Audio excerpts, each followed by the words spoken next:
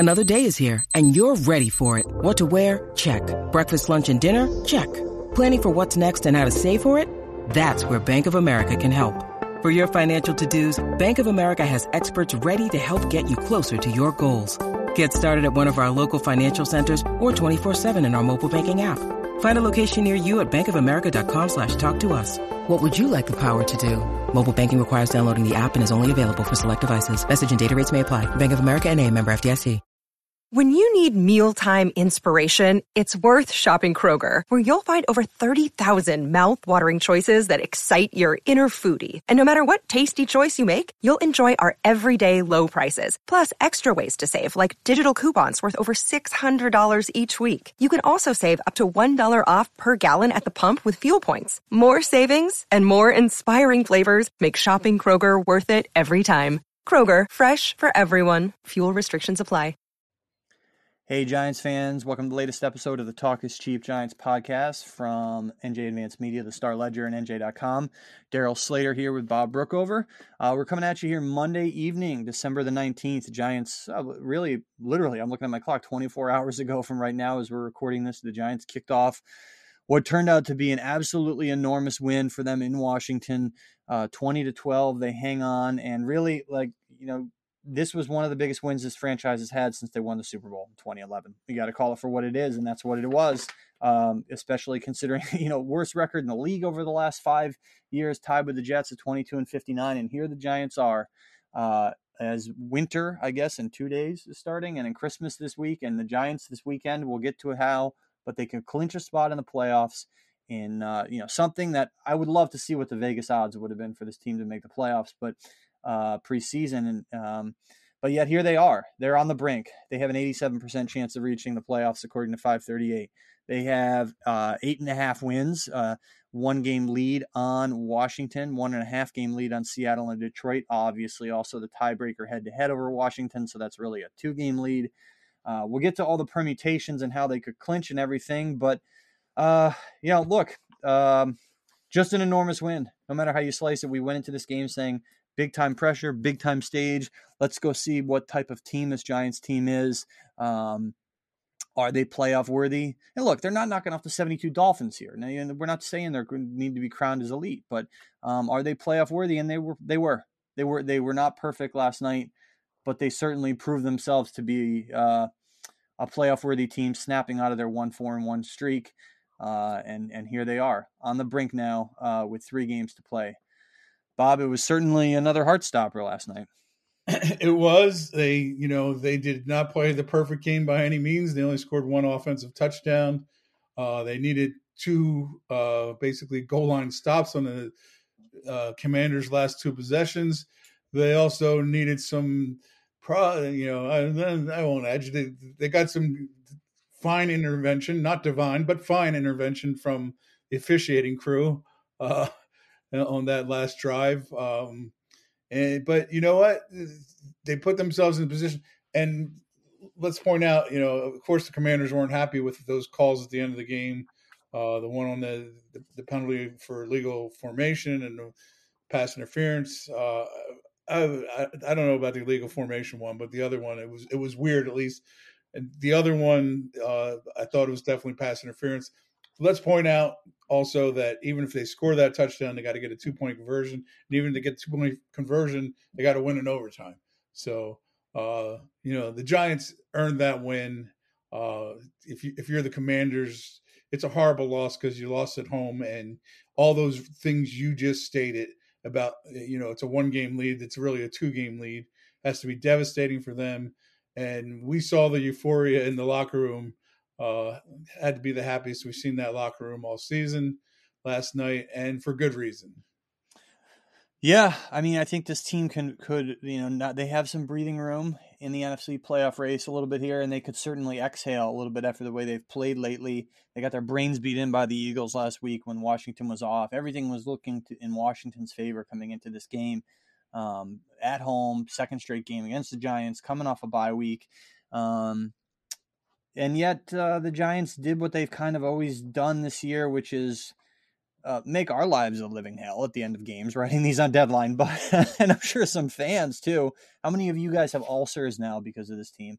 But also, bend but don't break. Really, I think that's been the mindset of this defense all year. It looks like, honestly, they give up a ton of yards in the fourth quarter, but they did not break ultimately. And before we get into the particulars, and you did a good job there, Bob, recapping the general nature of everything that kind of happened in the game. Here's the deal for this weekend. All right, the Giants go to Minnesota on Christmas Eve. They play at 1:00. They have 8.5 wins. Just think of it like that because they have a tie. Washington plays at 4:05 in San Francisco. Washington's sitting with 7.5 wins. Seattle is in Kansas City at 1:00. Seattle's got 7 wins. And again, don't even think about the head-to-head tiebreaker with Seattle and Detroit right now. And Detroit is in Carolina, and Detroit has 7 wins. So here's it's pretty simple. The Giants can clinch by beating Minnesota, which is hard. Minnesota's really good. And then all these other things have to happen. Washington has to lose in San Francisco. I could totally see that happening. Again, that won't happen until the Giants game's over. And then Seattle has to lose in Kansas City. I think that's probably a lock. And then Detroit, who's red hot, winners of 6 of 7 after a 1-6 start. They have to lose in Carolina. I don't know. I mean, it's a lot that has to happen. And I think probably the hardest is the Giants winning in Minnesota. But technically, yes, the Giants can clinch. And like, if they don't clinch this weekend, they have Colts at home next weekend and other things that could happen, obviously, to put them into the playoffs. And then they close in Philadelphia. So I'll ask you this question. I'll interrupt you here and ask you this question. There's those 4 teams. Which 2 make it? That's exactly right. So it's not like the Giants are in and the other 3 will be eliminated, right? Because the Giants right now are the 6th seed. Right. I think Washington will make. I have to look at all the schedules ahead. I think it's going to be Detroit and the Giants. Detroit and the Giants, okay. Yeah. Detroit has a really easy schedule, right? So like let's see. Detroit has at the Panthers versus the Bears, at the Packers. Okay. The Lions don't even need to win out. I think if they get to 9, there's a good chance they could get in. Right. Yeah, I think that's true. What do the Commanders have? The Commanders are Niners, Browns, Cowboys. We'll see what the Cowboys will be doing in that game. Will they be resting players? Yeah, they very well could be, because they kind of locked themselves into the 5th seed by losing yesterday. They could very well beat the Eagles this week with Jalen Hurts out, but they still trail the Eagles by 2 games at that point. Pretty much, they do. They trail them by 2 games, and the Eagles would have to beat the Saints. If they don't beat the Saints, then the Giants could end up seeing Jalen Hurts and the Eagles' number 1 first team players in the final game of the season, which would be interesting if they don't beat the Colts and lock things up the week before. So there's still a lot of things a lot of balls in the air, things that could happen. But yeah. I don't see Seattle getting to 9 wins. Well, I guess they could. They're probably going to lose to Kansas City this week. Then they play the Jets at home, and then the Rams at home. So, I guess they could get to 9 wins still if they could beat the Jets and Rams at home. But they've been playing. They're in a hard. They're like the Giants. They won that game over the Giants, and then they went into a tailspin of their own. They've lost 4 out of 5 now. So, but if I had to make my picks, I'd pick the Lions and the Giants. All right, yeah, I can see that, and I think we agree that Seattle is probably the least likely. And like, if you go by 538, and those numbers change a lot, Seattle actually is the least likely. They're at 30%. Lions at 41%. Washington 35%. Right. So and then the Giants the Giants were pregame last night 46%, and they bumped up to 87% by winning. Basically, they flip-flopped with what the Commanders were, which obviously makes sense from a logical perspective. But the Jalen Hurts injury is interesting. That news came out earlier today. Obviously, they go to Dallas this weekend, and he's not going to play. Then they have Saints and versus Giants. So it's supposedly not a serious injury. And let's just say, let's say he doesn't play these next 2 weeks, and the Eagles have locked up the 1 seed. and he's healthy enough to play against the Giants. It would be really interesting to see what they do. Like, do it's me, I have to play him some at you least. play him, right? Because then you're going to get another week off after that. Right. You can't go, you know, I obviously have know the Eagles' history pretty well, and it reminds me of let's see if I can find the season here. I believe it was the Eagles' 2002 season.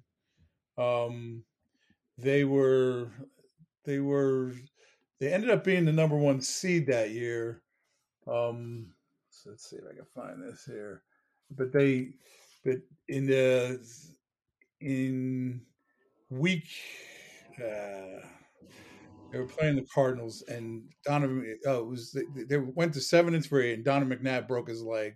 He played the whole game on a broken leg, and then he was out basically until the playoffs. And he came back, and he was not the same Donovan McNabb that he had been in the first 10 games of the season. The Eagles, amazingly, they were 7-3 after that game, and they went 5-1 the rest of the way. In fact, they went to the following week. They went out to San Francisco, was pretty good, and their backup quarterback got hurt, and uh, who came? I forget who it was that came in. AJ Feely, I think, came in, and they beat San Francisco, killed San Francisco. But when they got to the playoffs, McNabb wasn't the same. They beat the Falcons, but then lost to the Bucks, who went on to win the Super Bowl. But the point here is that you just don't want your quarterback to be out that long. Agreed. Yeah, for sure. You just can't have it. So that's something that also could throw a, we'll see how long the Giants can go without clinching. I mean, the bottom line is after winning last night, they're in great shape.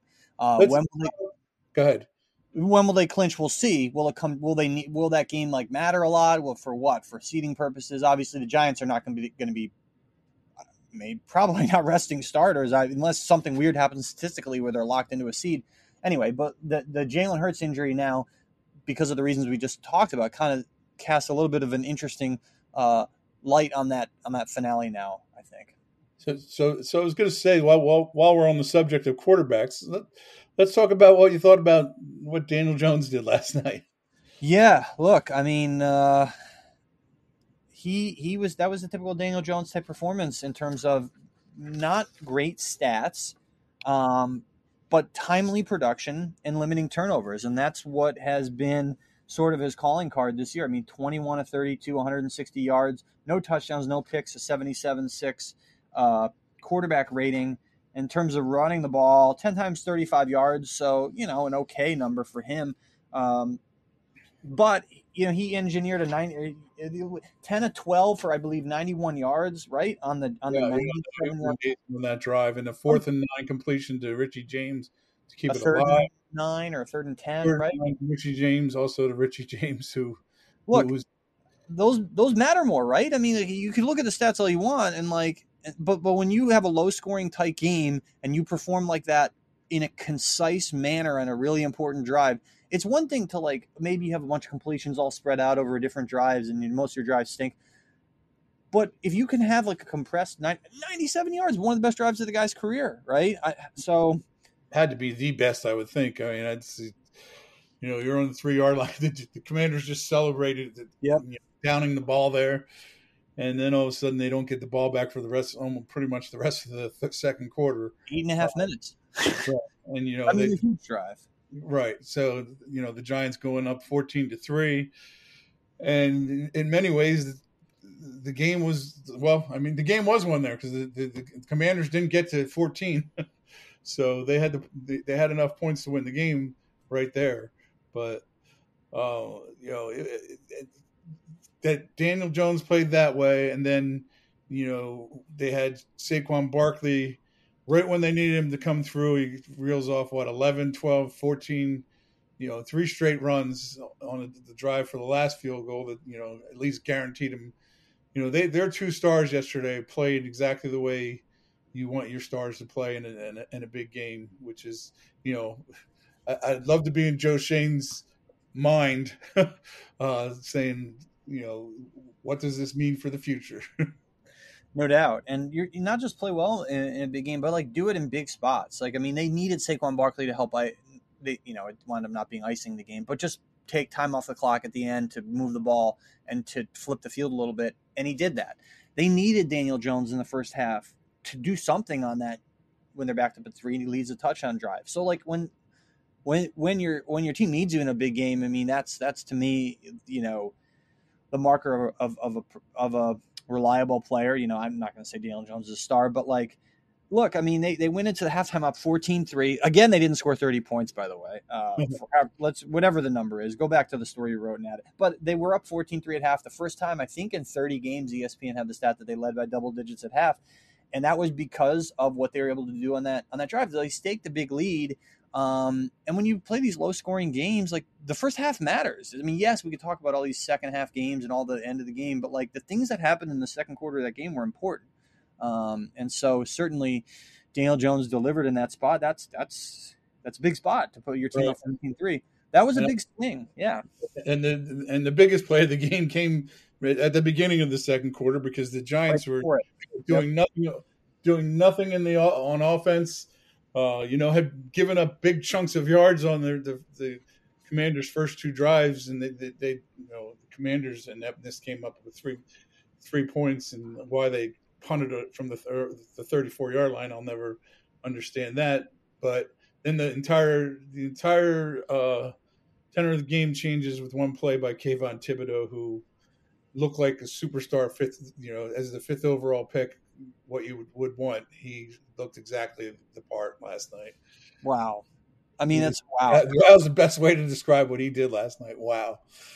Just everywhere. He looks like, and Steve Politi wrote a great column on Kayvon Thibodeau for this morning. He looks like he's going to be a star. I mean, he's not going to be the defensive rookie of the year. Sauce Gardner is going to be that, obviously. But Kayvon Thibodeau delivering in a big spot. I mean, it was. He reminded me of that guy with 2 initials last night. He really did.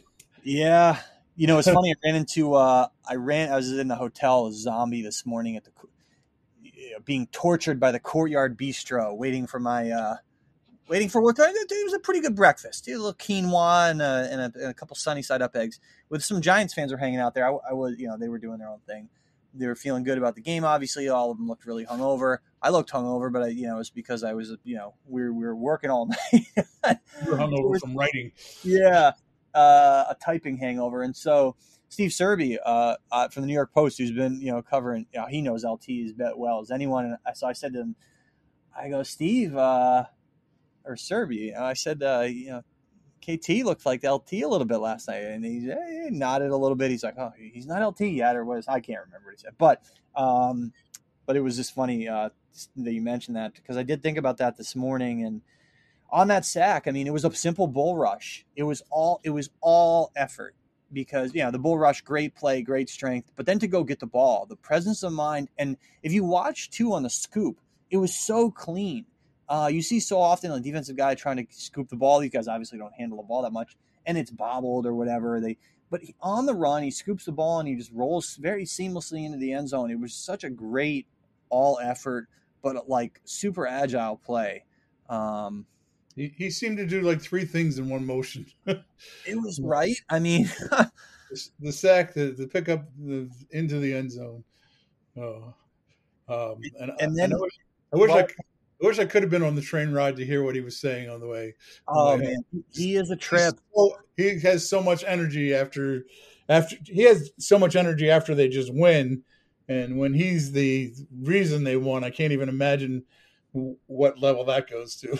It's funny because he was gassed a little bit at the end of the game. I think he got poked in the eye, right? So he was like, he was down on his haunches or whatever. It would be crouching, I guess it would be the way, and it was funny because Julian Love joked afterwards that, like, after the game, like, Thibodeau was, like, playing up the exhaustion, like, and he made that reference to, like, Paul Pierce. I think that game when Paul Pierce was sick or something like that, and the Jordan type, just carry me off, take me off, and Thibodeau is a ham. I mean, look, I think he's obviously a super sharp guy.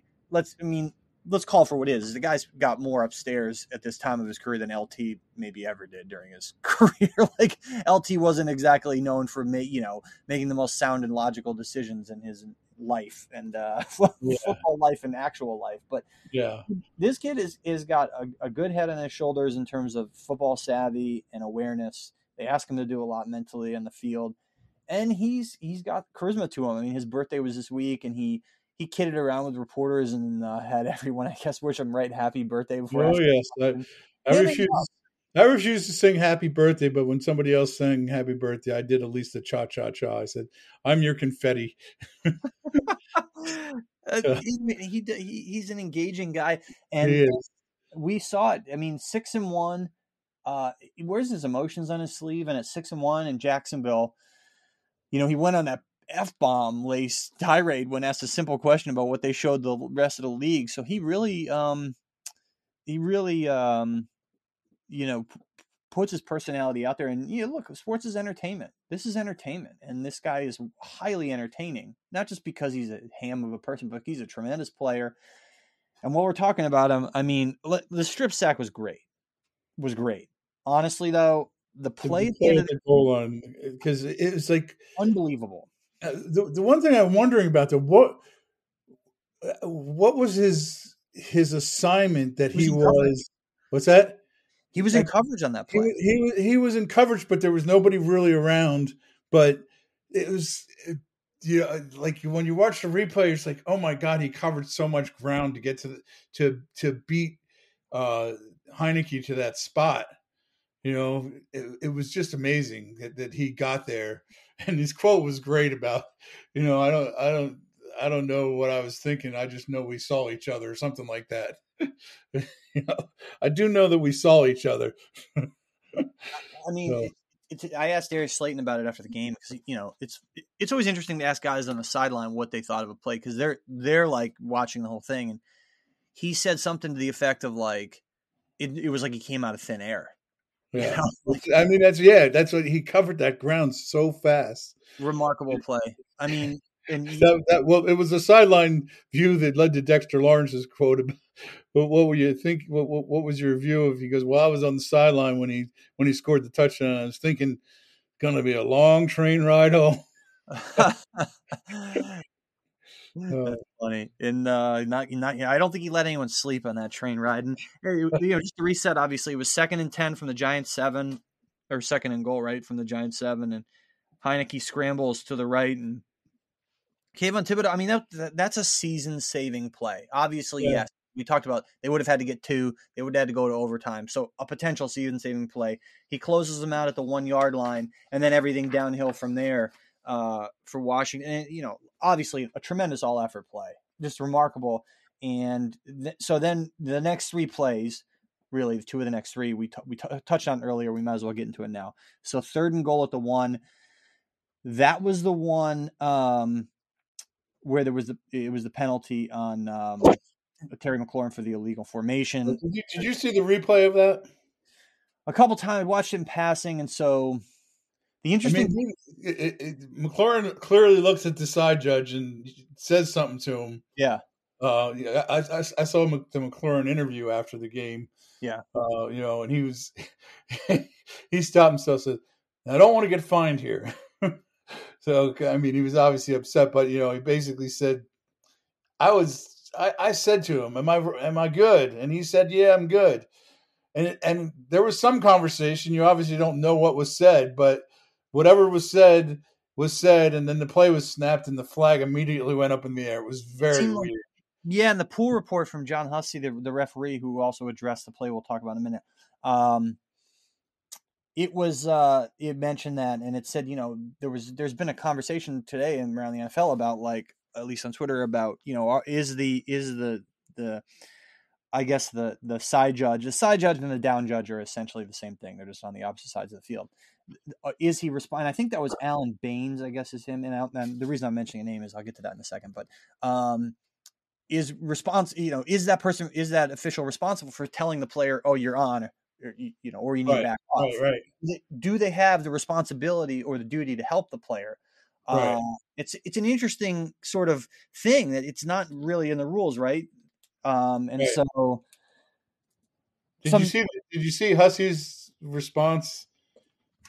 I did, and I need to go back and look at it right now. The question, I got it right here. So the question was, when a player does point to the official like that, Yeah. does the official have to say whether he's at the line or not?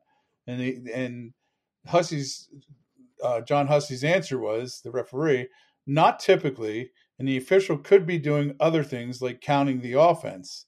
There's a multitude of different duties. So I can't confirm whether the official even saw that or not, but he was clearly off the line of scrimmage, was his answer. It's So, yeah. So the reason I brought up the name there, and so you there, Bob? yeah. I'm listening. I think I know the answer, but go ahead. Oh, it sounded like you were. No, I'm still here. So so the down judge and the side judge basically the same job, and so or the whatever or is it the line judge and the down judge? Anyway, whatever it is. So there's two officials on the field that judge the line of scrimmage. One lines up on one sideline, one lines up on the other sideline. And so a Nutley native, Robin DiLorenzo, who's the third female official in NFL history, behind Sarah Thomas, and then there was another woman this year who debuted along with Robin. She's from Nutley, and we did a story on her in the spring. A really interesting story. She was on the crew, and so she worked the game last night. Right. And I noticed her because Steve Politti, also very famous in the Hall of Fame, in the Nutley Hall of Fame, I know that. sitting next to me. And he said, "Oh, I think Robin's working this game." And so in the first half, she was on the top of the field. So she was on the I can't even remember what sideline. I think it was she was on the Giants sideline to start. Right, the Giants sideline was the far sideline away from the press box, Right. but they switched in the second half. So she was back on the Washington sideline. So that would have been her call, Right. If for whatever reason she started on the opposite sideline. So Right. so that's a weird nuance rule that like people don't really fully grasp necessarily. I don't think how that works. And it doesn't even seem like the players kind of misunderstand. I do know this from covering the game long enough, and I don't know. I've seen it in training camp, when the teams often have officials in training camp when they're, and the officials use training camp also to get ready for the season, where, a receiver will say, "Hey, am I good?" And they get, "Yeah, you're good. You're good." I've seen it, I'm pretty sure I've seen it like on NFL films, videos, guys lining up. Am I good? Well, it happens all the time. Yeah. Oh. Maybe it was just a miscommunication. I don't know what exactly happened, but yeah, like you mentioned at training camp, we're on the sideline. We see these interactions.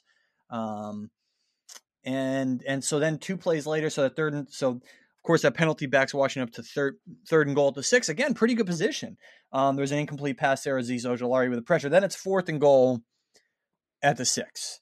The ball snaps, 56 seconds left. I went and watched this replay probably 20 times last night because I wound up writing about Darnay Holmes for this morning, and he was the guy in on that play, obviously. And so Curtis Samuel runs, and Curtis Samuel, remember, is the guy, the Commanders player who burned the Giants on that critical scramble play dig route that he ran to the 2020 on 4th down. Yeah, 20-yard gain on 4th down for the 90-yard touchdown drive that Washington had that wound up forcing the overtime and the tie 2 weeks ago. Right. Heineke had all day. I mean, he had, I counted it. It was 6 seconds. Wow. 6 seconds from the time he caught the snap until the time he threw the ball. So it went into scramble drill mode. And so obviously everyone knows what happened. You've seen the replays. You've seen the screenshots of Darnay Holmes tracking and covering Curtis Samuel in the end zone. And I'll say a couple things about it. Obviously, it was pass interference. Like, there's no doubt about it. Darnay Holmes, you watch it, he pulls down on the right arm, and then he comes over the top with his hands. But then, like, when the ball arrives, he makes a play on the ball, and he makes a great play on the ball. The pass interference happened before that. It was clearly pass interference. He was on his back, yeah. But here's my thing. If you're Darnay Holmes there, like, in that situation, like, the game is kind of pretty much on the line, right? So it's like, it makes more sense to play that, I think, aggressively and then leave it in the official's judgment call Sure, hands. because at worst you're going to have a play from the one. Or you're leaving it in someone's hands, right? Exactly. And you're right, Bob. It wouldn't, it would have been a play from the one, right? And then you take your chances. But if you play it passively, then you give them a touchdown. So Sure, right. so I did like John Hussey's quote about this too. Pass interference is a judgment call. To the officials, it didn't rise to what they felt was a restriction, thus they didn't call it. That's yeah, basically the bottom line there. It's a it judgment call. It didn't for one season. It wasn't a judgment call, and you think that one would have been replayed and challenged? look. I mean, it was clearly pass interference, but that's not what was called, and the Giants get that enormous stop there, and then they can kneel it out after that. But obviously, the biggest moment of Darnay Holmes' career. I mean, 3 years in now, guy they drafted in the 4th round has sort of had an uneven career. Not even sort of. He's very much had an uneven career, as their slot cornerback got burned by Devonta Smith. Your scene of Dante or Darnay Holmes in the locker room was great in your story, and he just.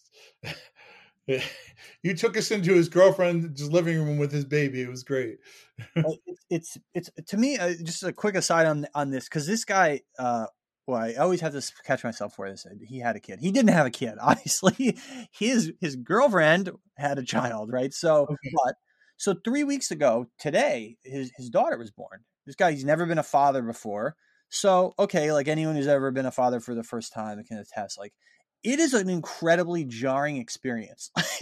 So nothing can prepare you. And this guy, he is trying to, go through the life of being an NFL player. And I think something that, you can get some help. I'm sure he has family coming in help, or they could hire a nanny, but it's still exhausting.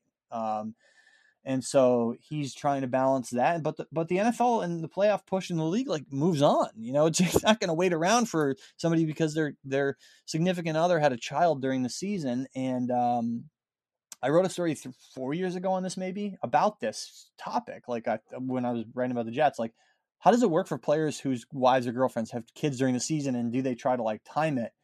I think I asked Josh McCown, because he has 1 billion kids.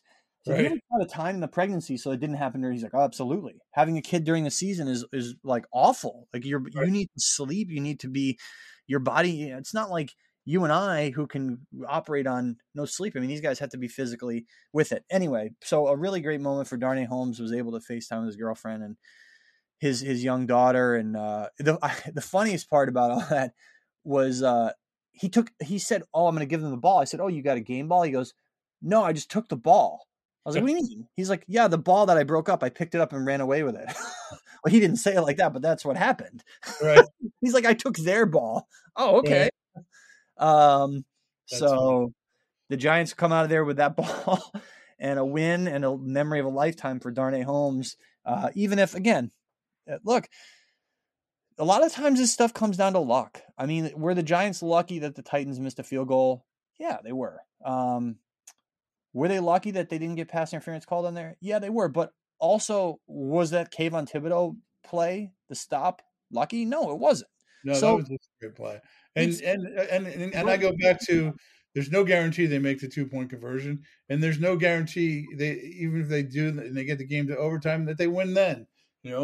So it was fascinating that we were that close to having another 2020 game going to overtime.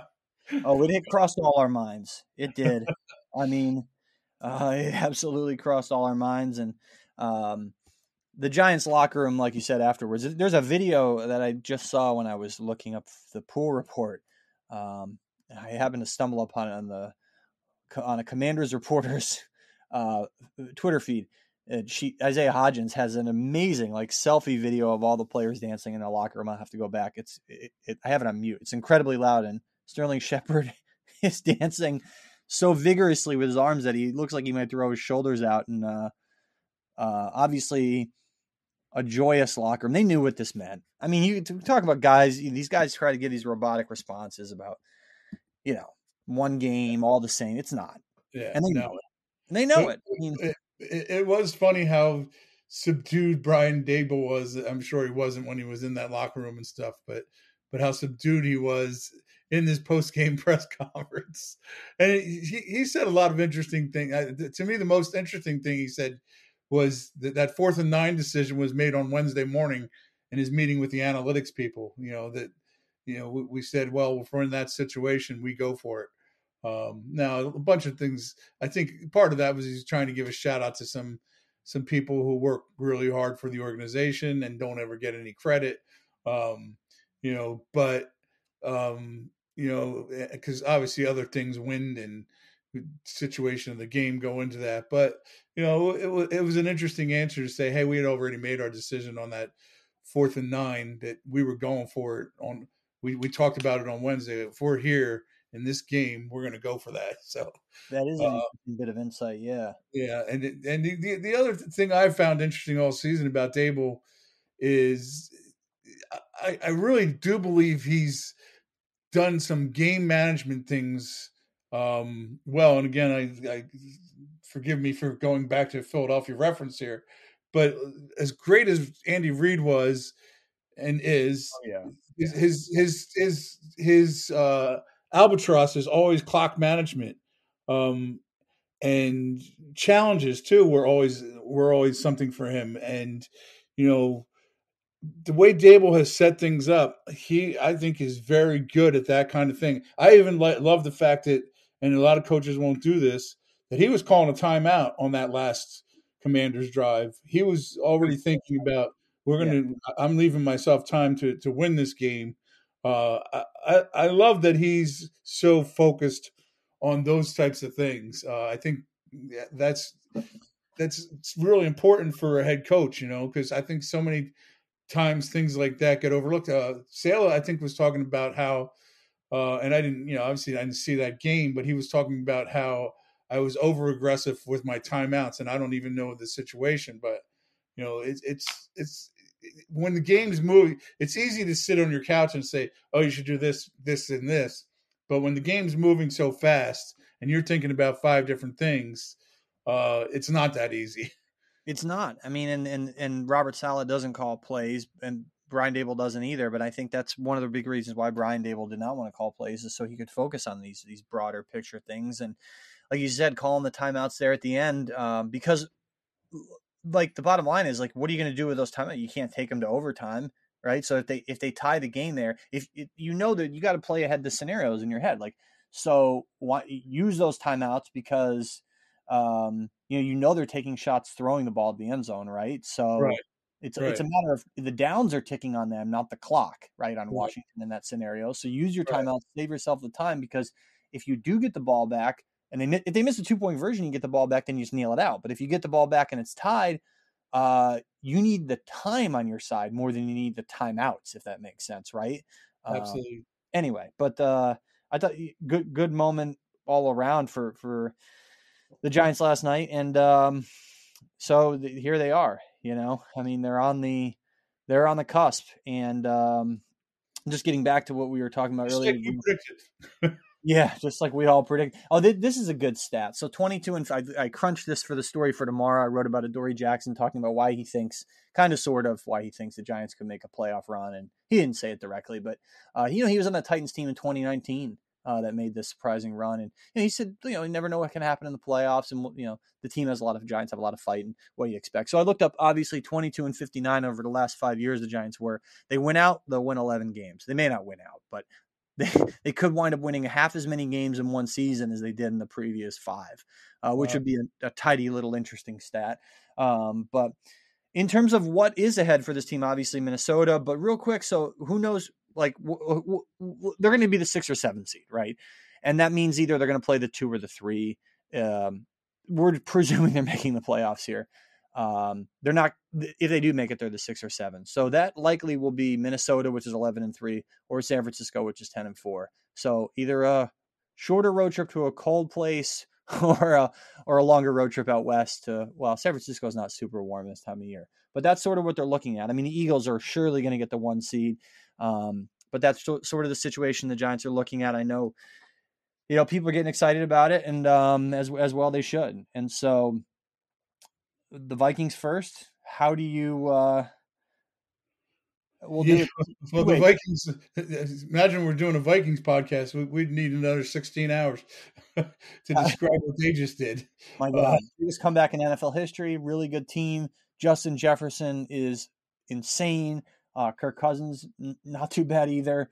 How do you see this? Number one, how do you see the game going? And number two, will the Giants wind up getting all those things going in their favor and also clinching? I'm presuming. Yeah, I don't think it happens this week because I don't think they go in and beat Minnesota. I think they'll play a close, tight game. You know, Minnesota, as we saw, what did they end up 39 points in a half? I guess, although I guess it went to overtime before they won. So, but 36 points and a half.